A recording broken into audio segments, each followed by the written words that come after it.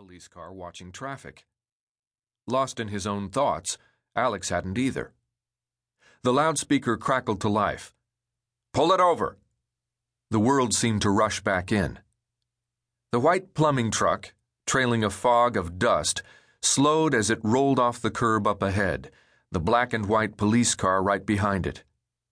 As the truck stopped, two policemen leaped out, hands resting at the ready on their guns as they approached from both sides of the truck at the same time.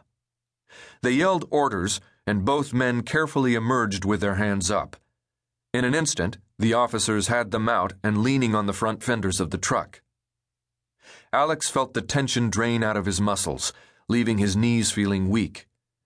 As he turned his glare from the men being frisked, he found the woman's gaze fixed on him.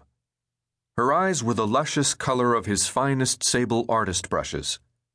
It was clearly evident to him that behind those sensuous brown eyes, she appraised the world around her with an incisive intellect. She glanced deliberately down at his big hand still tightly gripping her upper arm. He had intended to toss her back out of harm's way so that the passenger couldn't hurt her, but the police had shown up first. She looked up at him in silent command. "Sorry," he said, releasing her arm. "You were about to be run down by pirates." She said nothing. He had meant his comment to be light-hearted, to ease the fright of what had nearly happened, but by her calm expression, she didn't appear to be the least bit amused. He hoped he hadn't hurt her arm. He knew that sometimes he didn't realize his own strength.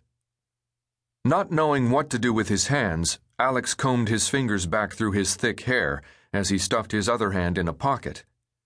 He cleared his throat, changed his tone to be more serious, and started over. "I'm sorry if I hurt your arm, but that truck would have hit you if I hadn't pulled you back out of the way." "It matters to you?" Her voice was as captivating as her eyes. "Yes," he said, a little puzzled. "I wouldn't like to see anyone get hurt in an accident like that." "Perhaps it wasn't an accident." Her expression was unreadable. He could only wonder at her meaning. He was at a loss as to how to respond. The memory of the way she'd been standing at the curb still hung in the shadows in the back of his mind. Even lost in distant, dejected thoughts at the time, he had noticed that her body language hadn't been quite right. Because he was an artist, a person's balance, either at rest or in motion, stood out to him. There had been something out of the ordinary about the way she had been standing.